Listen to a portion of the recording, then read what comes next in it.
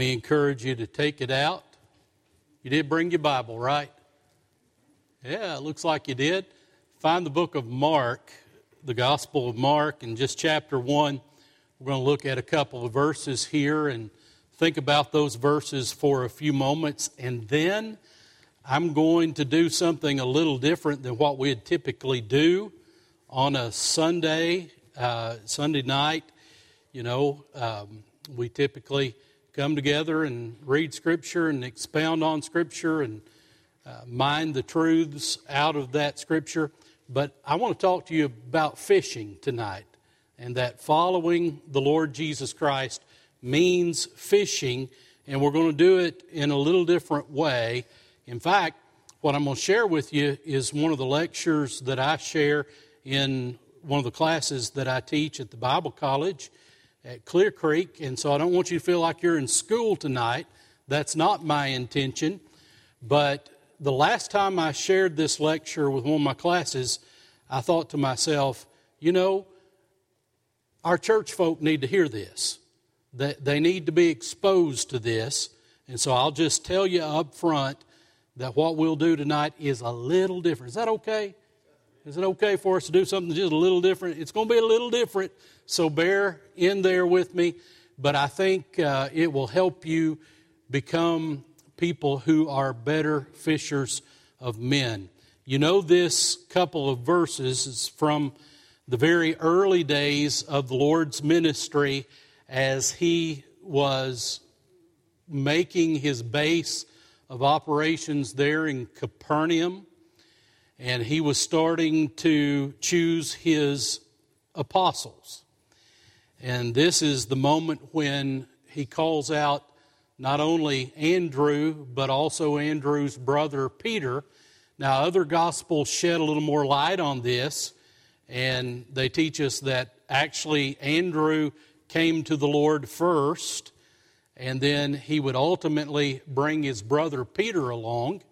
And so Andrew, by a lot of New Testament scholars' estimation, is sort of the first New Testament evangelist. He came to Christ, Christ saved him and called him, and then he goes back ultimately and gets his brother Peter. They're out fishing together again one day, and the rest of the story. Not only is Andrew then connected to Jesus, but his brother Peter is as well. I have to take this moment and just tell you, of course, my baby boy was named Andrew, and he is named Andrew from the Andrew that you find in Scripture. Amy and I wanted to give our boys good names, and so they're well thought through, prayed through names, and one of the things we wanted with Andrew is for him to have a soul-winning name. And so the first evangelist that we meet in the Gospels, again, is Andrew, so we chose that name for our son. And then Andrew's middle name was Graham. So Andrew Graham, so named after the first evangelist in the Gospels, and then named in honor of Billy Graham. So we gave him a good soul-winning name, but it all comes from this story, very simple story that we find here in Mark's Gospel, chapter 1. So you can follow in your copy of God's Word, or hopefully you can read it on the screen. And by the way, don't we have just some fantastic people that work up there for all of us? I just mentioned on the fly this morning when I was leaving, I may use a PowerPoint tonight, and I sent it ahead and walked in, and here it is ready to go, and they even had to get in there and tweak it a little bit so that we could all see it. And when I get into some other slides, you'll understand that a little more. So men, thank you so much for all your good help tonight. But here's what the Bible says. Mark 1:16, Scripture says, "Now as he walked by the Sea of Galilee, he saw Simon, who would later be named Peter, and Andrew, his brother, casting a net into the sea, for they were fishers. And Jesus said unto them, Come ye after me, Another way to translate that in more modern English would simply be, follow me. Jesus looked at Andrew and Peter and said, just follow me. And if you follow me, I will make you to become fishers of men. Let's pray together. Lord, we want to thank you for this story in the Gospels. Thank you, Father, for the way that you chose people then and you continue to choose people today. Thank you, Lord, that the gospel is made known to everyone who will have ears to hear. And so, Father, you've called us all in a very general sense to have the opportunity to know Jesus Christ. And then, Father, as we get into that relationship with Him, thank you that you have a purpose and intention for each and every one of us, and that is the calling to be fishers of men. So, Father, help us to learn tonight that to follow you means that we're fishers of men. Thank you, Lord, that you've given us all different ways to fish. For some, Lord, it's through side door ministries of the church, ways that we can reach people and bring them in. Some, Lord, you've called into preaching ministries and teaching ministries and music ministries. Thank you, Lord, for all of those gifts, but just help us to be reminded tonight that you call and gift us to intentionally be those who fish for people. I pray and I ask it in the name of the Lord Jesus Christ and for His sake, and amen. One of the very most interesting people that I've ever met in my life was a gentleman, and I had the privilege to be his pastor the few years I pastored down in South Alabama, and his name was Tom Mann. I'm just curious, do any of you in the room tonight follow professional bass fishing? I don't know if anybody does that or not. There's a couple of you in the room that do that. Well, here's what you need to know about Tom Mann. Before there was any of the Tennessee guys that we used to see on television, particularly on Sunday mornings. Some of you remember that. You'd watch the Moles singing convention, right, Bill? And right after Brother Mole was on there, you would watch Bill Dance and Jimmy Houston and some of those guys that would be out. And we didn't understand what catch and release was back in those days, but we'd see them haul in these big old monster bass and then throw them back out in the lake. But that's the way you do it when you're a professional fisher, because they don't necessarily fish to eat, but they fish to win big dollars. But before there were any of those guys, one of the very first professional bass fishermen was a man by the name of Tom Mann. Tom Mann, again, was in my church, and I'll never forget when I first met him. Tom looked at me and he said, and it wasn't long after we just exchanged some pleasantries, he said, now, Brother Allen, I want you to know that a lot of folks who are members of our church are Buzzard Baptists. I was caught off guard. And I said, okay, Mr. Tom, you're going to have to help me understand what that means. He said, a Buzzard Baptist is a Baptist that shows up when somebody's dead or there's something to eat. So I knew right then and there that Tom Mann was going to be an interesting person. And so I got to know Tom, and he and I developed a close relationship. He actually took me out down on Lake Eufaula fishing, and if we weren't dodging big old alligators, we caught huge bass. It was incredible just how he knew exactly where to throw the bait and how long to let it sink and all of those things. Just the right speed. And for the first time in my life, I really caught some interesting big fish. I actually later would preach Mr. Tom's funeral. He passed away when I was his pastor.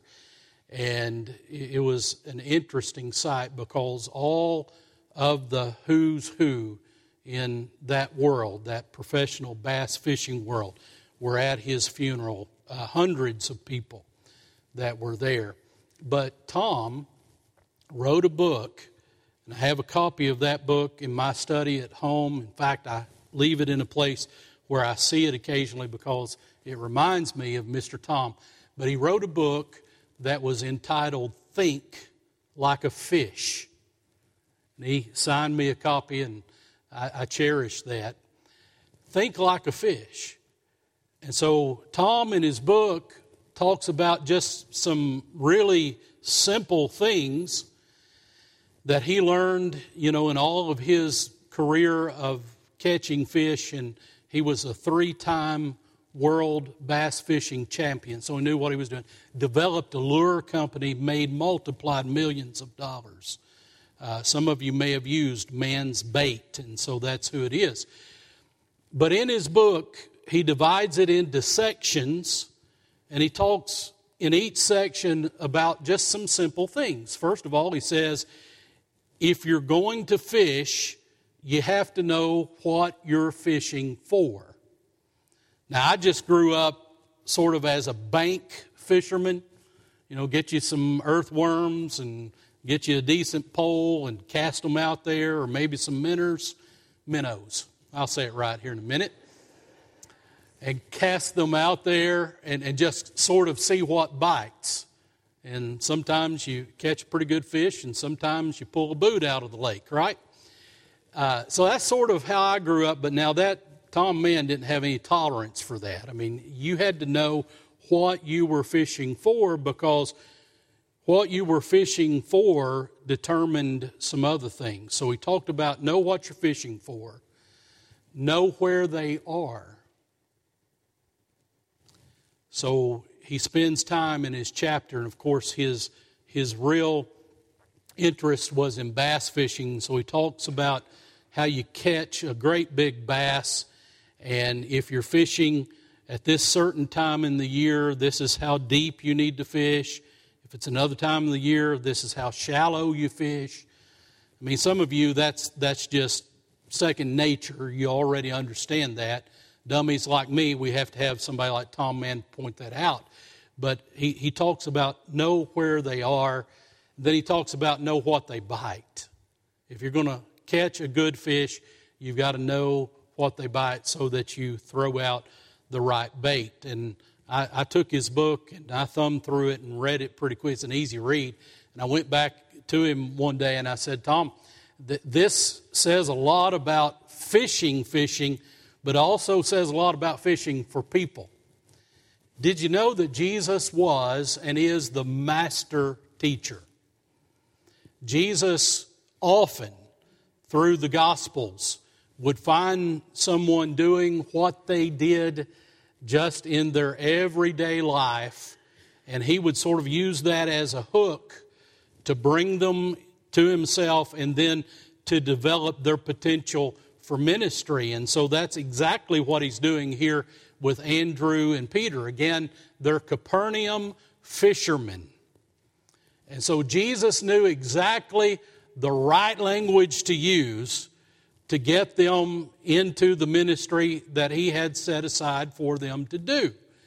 And so Jesus just looks at them, and he doesn't make any bargains. He doesn't particularly make any promises.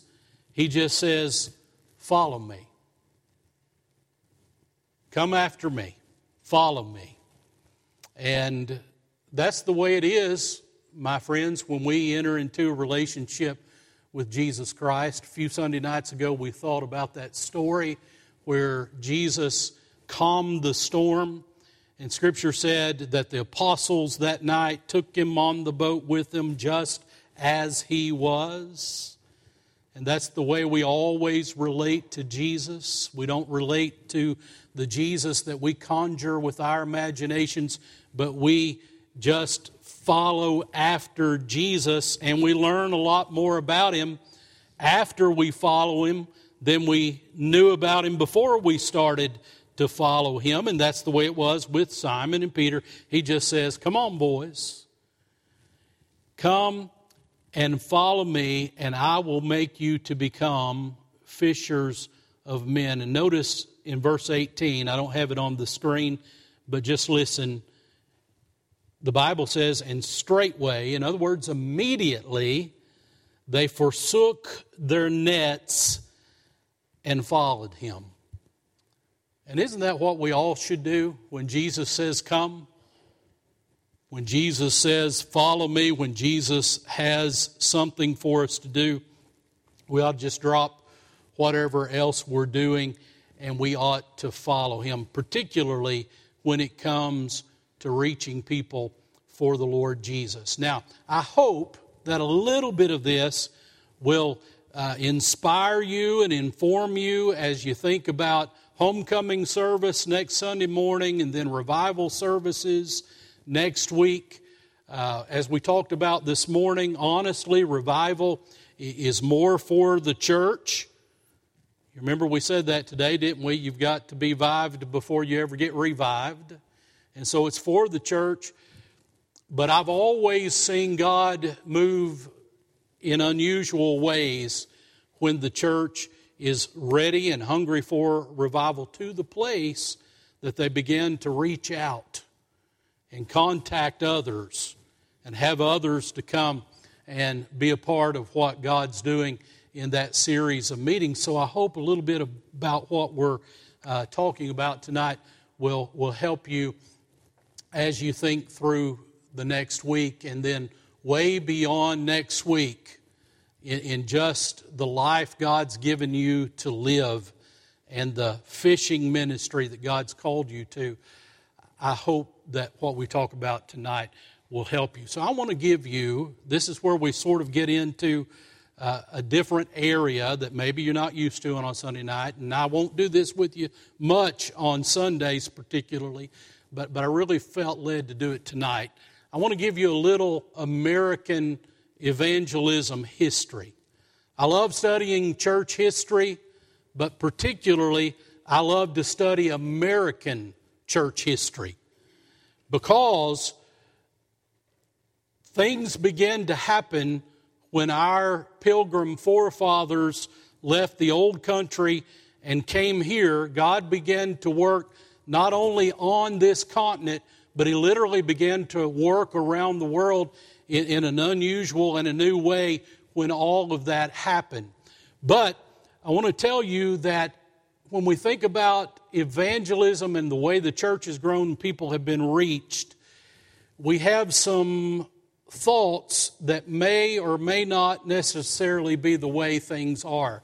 Our practices when it comes to evangelism and our activities have led to what I would call a lore. And a lore is just sort of a story that you've come to believe about the way that we do evangelism. And so there are some things, particularly in the Baptist church, that we have held dearly over the years, and we keep going back to these things to try to reach people for Christ. We do mass events. Now, a mass evangelism event is like a crusade or like a revival at times where we're trying to reach lost people. And so, and you see the guys, how they made the font a different color so you could see it tonight. They've done a great job. But mass events, church revivals, back in older days we had camp meetings. Has anybody ever been to a camp meeting? A few of us have, but that's not something we do much anymore. But it's a way that we believed over the years that people come to faith in Christ. Home visitation, a lot of times just cold calling. I would venture to say that several of us in the room tonight have just walked up to door and knocked on the door. Sometimes our knees were knocking louder than our fists were on the door. But we do that, and we just sort of believe that God has used these things in a mass-type way to lead people to Christ. Now, before I say anything else, I want you to look at the red-lettered words that I put up there, not because they're words of Christ, but because I want you to hear me clearly. God has used these. Would you not agree? Have you been to a revival and God used that meeting that night? The word was preached, the Spirit was moving, people responded, and somebody left there saved. We know that God has used mass events. I talked about Billy Sunday this morning and how God used those services. We know that in a profound way, God used men like Billy Graham. There doesn't seem to be anybody else that God has given that mantle to right now. But God has used those. So don't hear me say tonight that God has not used this little bullet list that I've placed on the screen. That's not my point. I'm not saying that God has not used these, and I'm not saying that God won't use these. Who am I to tell God how He's going to reach people with the gospel? So that's not my point. But here's the truth of the matter. We held on to a lore, and by and large, we still hold on to it today. And really, until some people came along and researched it, we didn't actually know how people were coming to know the Lord Jesus Christ, how they were being reached. Because, again, nobody, until a certain man came along, started to investigate the facts. Here's what we know. We know how we were reached. I know how I was reached. And I suspect that many of you in the room tonight are a lot like me. Perhaps you grew up in a home where mom and dad believed in the Bible. They believed in Jesus. They taught you about the things of the Lord. You were brought to church. Some of us grew up on drugs, right? Drugged to church Sunday morning, Sunday night, Wednesday night, every night of the revival service. You know what I'm talking about.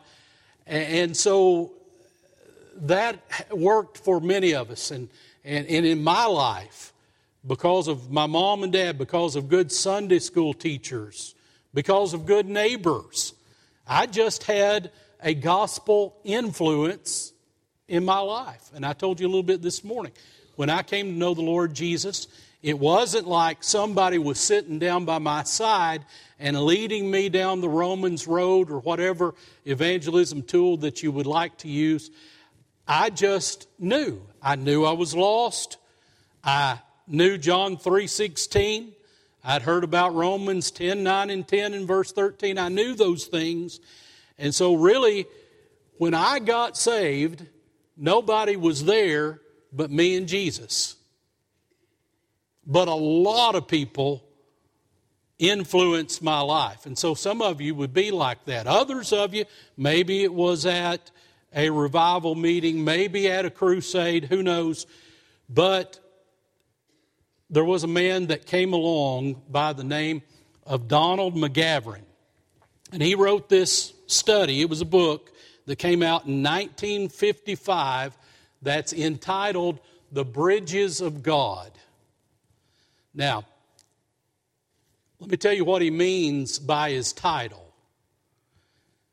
God has saved each of us en route to somebody else. Do you believe that tonight? God has saved us to reach somebody else. And so his premise in the book is simply, God has a network around your life. People you know, family members, people with whom you do life, neighbors, etc.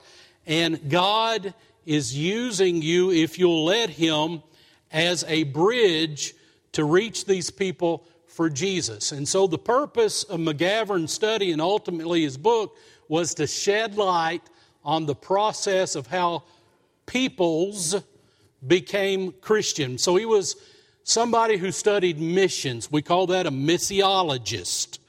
So he was studying missions, and he wanted to discover how people around the world, not just in America, but literally all over the world, how people were coming to faith in Christ. And here's what he discovered when he did his survey work and his study. He discovered that they came largely through family relationships and friendships that he called the bridges of God. So what he's saying in his study and book is that you're a bridge for God, and I'm a bridge for God. We are conduits through which the gospel can flow and reach someone else. Now, when he first came up with this in 1955, a lot of church leaders didn't read his findings because they thought it was primarily for missions work. One of the things we've learned over the years is we should never differentiate missions from evangelism because they're one and the same, right? Missions is evangelism, and evangelism is missions.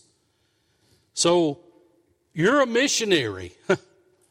Wherever God has you, your people that are in your life, God has you among those people to hopefully reach some of them for the Lord Jesus. And so when McGavran did his study that became the book entitled Bridges of God, people began ultimately over the years, not immediately, but ultimately to sit up and think, well, maybe there's something to what he has to say.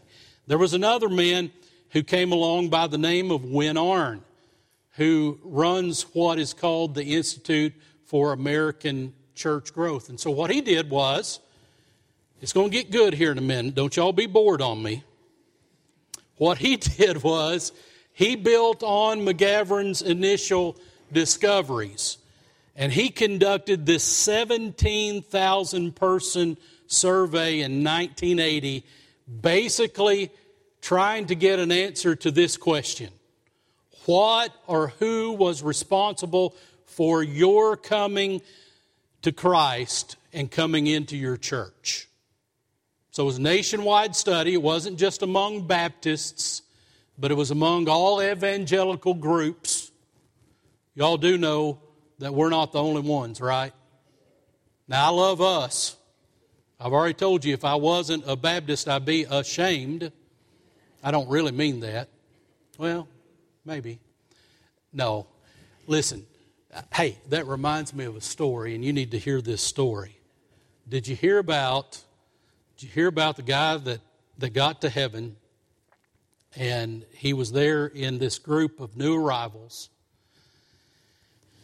I don't know why we say it like this, but St. Peter met him at the gate and was taking them from the gate all through heaven, giving them this great tour of their new eternal home. So they were walking through all these places, and they began to walk down a long corridor.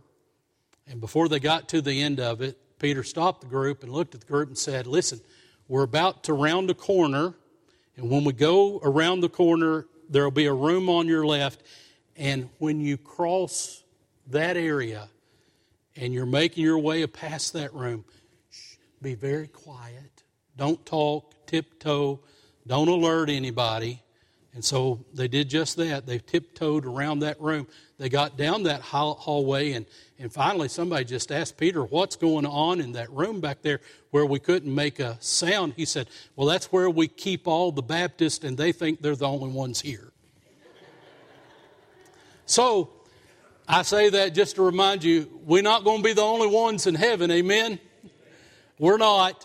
And so Arn did this study to discover among evangelical churches across America how the people in those churches were coming to Christ and were connecting to the churches. And he published his findings in a book that was entitled The Master's Plan for Making Disciples.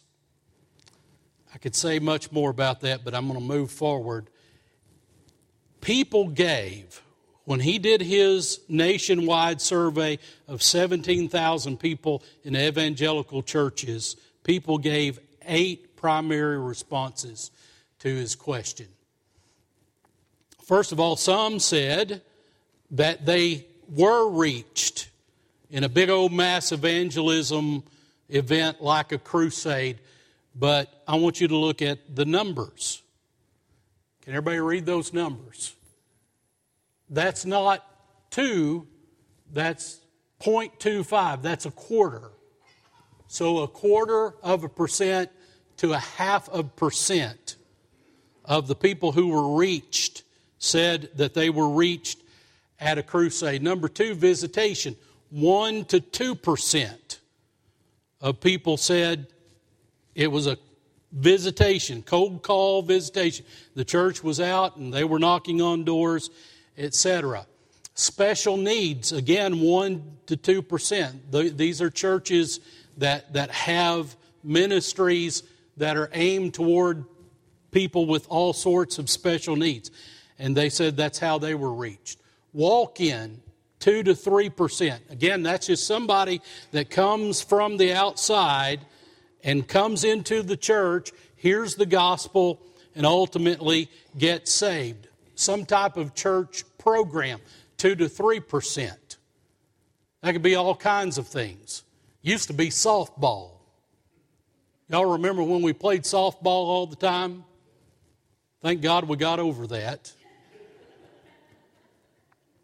Because we were offending each other a lot more than we were reaching anybody for Christ.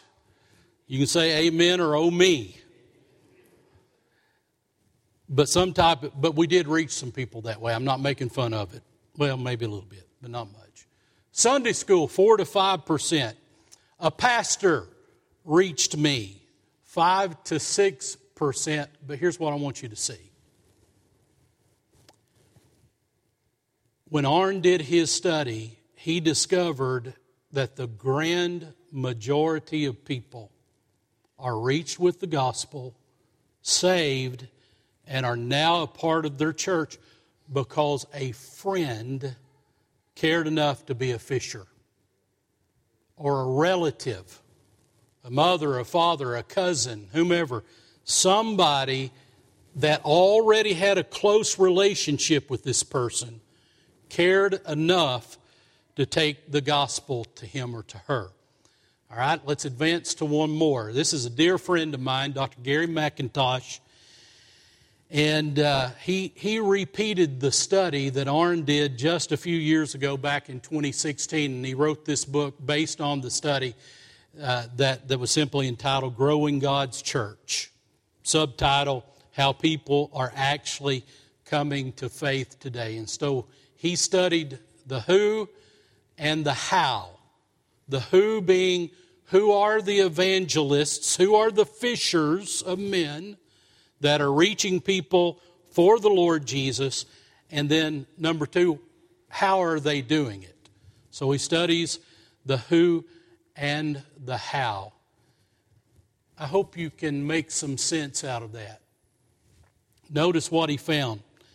The person who led the new convert to faith in Christ, so the who here, work colleagues, 4.5%, other, could just be anybody, 13.6%, a staff member from the church, pastor, youth pastor, whoever, staff member from the church, 22.7%, a friend, 22.7%, but look at this, a family member, 31.8%. Here's what I want you to do. Put friends and family members together. And so what are you finding out again? When we've done the research, McGavran said, it's the bridges of God. It's the people who are already saved that have relationships with others that are reaching people in the sphere of their influence for the gospel. Arn redoes that study. McIntosh does it again. And what do we learn? Over and over and over again, people are being reached by those that they already know. Don't fail me. Now, I already told you my story. I came to faith, the moment of my salvation, I was alone. But my evangelists were my parents, my grandparents, my Sunday school teachers, people I knew. And so how was this guy, Alan Dotson, how was he reached with the gospel? Through close relationships. How many of you would raise your hand tonight and say, I was reached with the gospel because somebody that already knew me, family member, church person that I grew up with, a neighbor, whoever it was, somebody that was in my life shared with me about Jesus? Raise your hand. Raise it higher if you don't mind. Now, just look around the room. All right, you put your hand down.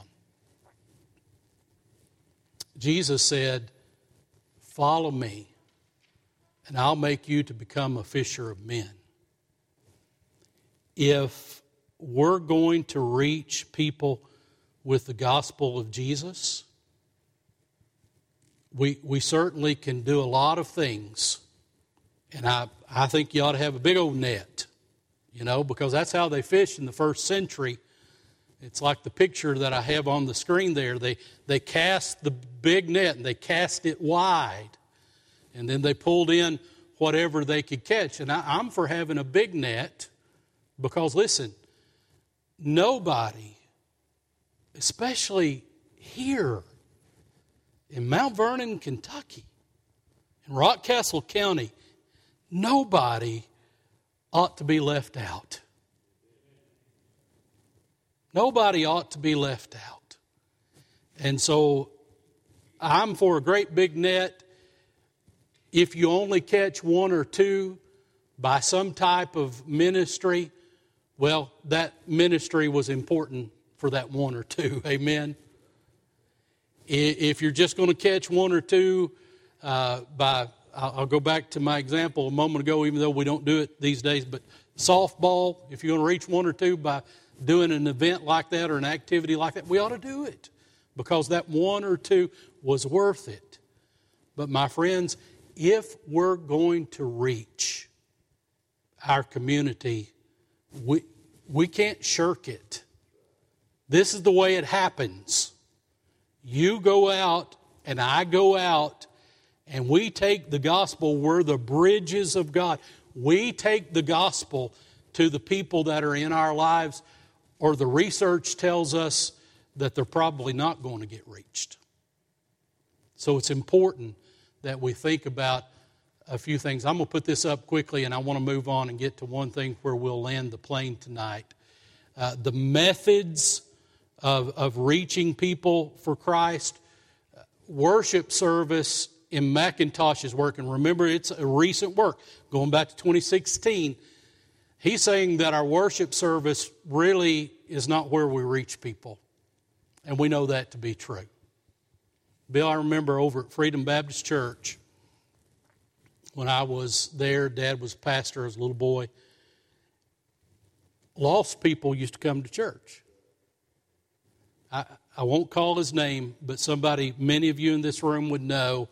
I remember one particular man, and he would be more faithful than anybody just about that came anyway. But he was lost. Remember, we would have those invitations, and literally he was a white knuckler. You know what those are, right? They'd hold on to the pew till the knuckles turned white. But he kept coming, and people kept praying. And I remember the morning, on a Sunday morning, when he let go of the pew and he walked down the aisle, and my dad led him to faith in the Lord Jesus. We don't see that a whole lot anymore, do we? Frankly. Lost people, by and large, are not coming. They're just not. Now, we wish they would, right? We wish that lost people would come, hear the gospel, and be saved. And occasionally that happens, but by and large, it does not happen. Teaching ministry, 4.5% Special needs 9.1, evangelistic event 9.1, visitation 9.1, conversation. Now look where the numbers start changing here. Conversation with family member 18.2, conversation with a friend 22.7, visitation 27.3, and then there's this big other 27.3, which is a variety of things like regular attendance, family devotions, personal Bible reading, church camps, VBS, TV, radio, campus ministry. There are other ways that we reach people with the gospel, but let's go back to that slide and let that burn down into your heart tonight. Most people will come to Christ because of a conversation with a family member or a friend. That's where it's at. So, let me give you a few thoughts, and I'm going to put them all up, and we'll just go through them quickly, and I won't keep you over time tonight. A lot of our revivalistic methods that came out of the Great Awakenings, those aren't going to work. I still believe in revival, and I'm thankful for revival. But as far as reaching people for Christ, by and large, that's not how it works. People are looking for hope, but we can't force it on them how they're going to take it. You know, we can't say, look, this is how we do evangelism, and you either get saved by the way we do it or you don't get saved. Now, how ridiculous. That's not being a fisher of men, right? It's just not. We can't force them to come to the Lord on our terms. We can do some things. We can improve the way we welcome, the way we follow up, our side door ministries. We can do all of that. But we have to reach our family members, our neighbors, our friendship networks. You probably heard it before, but you remember Fran. In fact, there's a great guy that calls this frangelism. Remember your friends. Remember your relatives. Remember your acquaintances or your associates, those people that are just out there in the margin of your life. But God has put them in your life. And then your neighbors, friends, relatives, associates, or acquaintances, and your neighbors. Who are the people in your life and my life that God has put there strategically that He's calling you and me to fish for, to be a bridge of God, to reach that person? Not boasting, but I had a conversation this afternoon with one of my neighbors. And he's a tough one. A tough one. And you know what? If I just get down into the nitty-gritty of it with him and tell him something like, you need to come to Jesus, you're going to go and be in hell for eternity, I'll probably never get to talk to him again. He's that kind of hard person. But you know what I'm doing is gradually, day by day, when I see him this afternoon, I was doing some things, and he was out doing some things, and we talked together. But my intention was to keep building that relationship so that the moment will come that I can lead him to Christ. Who are the people in your life? I've said everything I've said tonight to simply ask you this question. Who are the people in your life? Who are your friends, your relatives, your associates, your neighbors? Who are the people in your life that need Jesus? Who are they? Number one, are you praying for them by name every day? I believe with all of my heart, we've been talking some about prayer, but I believe with all my heart that one of the reasons we don't see people saved the way we used to is that we don't pray for them like we used to. But pray for them every day, but you have to put feet on your prayers. Dare to share, because the call to follow is the call to fish. And the way people are reached are by those of us who are already in the fold. And we have a relationship with those people. Again, no, this has been a different kind of time, but I just felt like I needed to share this with you tonight. And there may be some of us that need to make a commitment tonight to be one who shares more regularly and more prayerfully.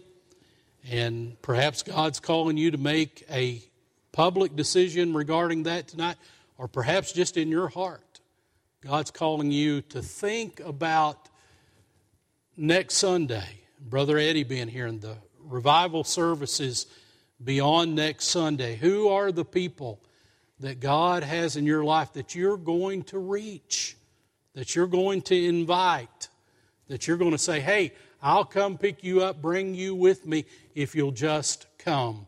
Who are your friends? Who are the people that God wants to reach through your personal relationship? Let's stand together. Would you bow your heads? I want to pray for you. After I pray, we'll sing, and if someone needs to come publicly, maybe there's somebody here tonight that hasn't received Jesus. I want you to know you can come and He will meet you where you are tonight. You can be saved. If there's somebody that's burdened for a lost family member or friend, and you want to come and just be on your knees in an altar of prayer, if God's called you to do that, would you come tonight? Whatever God has said to you, would you just do the business that God asks you to do with Him as we close? Father, thank you for your love. Thank you for our time together. Thank you, Father, that we're reached. But Lord, help us to reach those around us with the gospel of Jesus. Father, help us to see from the research that's been done, from the calling you placed on our lives, that there are people in our sphere of influences that if we don't reach them, nobody else will. And God, help us be committed to reach them in prayer, and Father, and in speech, in whatever, Lord, you do in our lives to cross our paths with them. I pray, Lord, tonight we'd be better fishers for you. In Jesus' name, amen.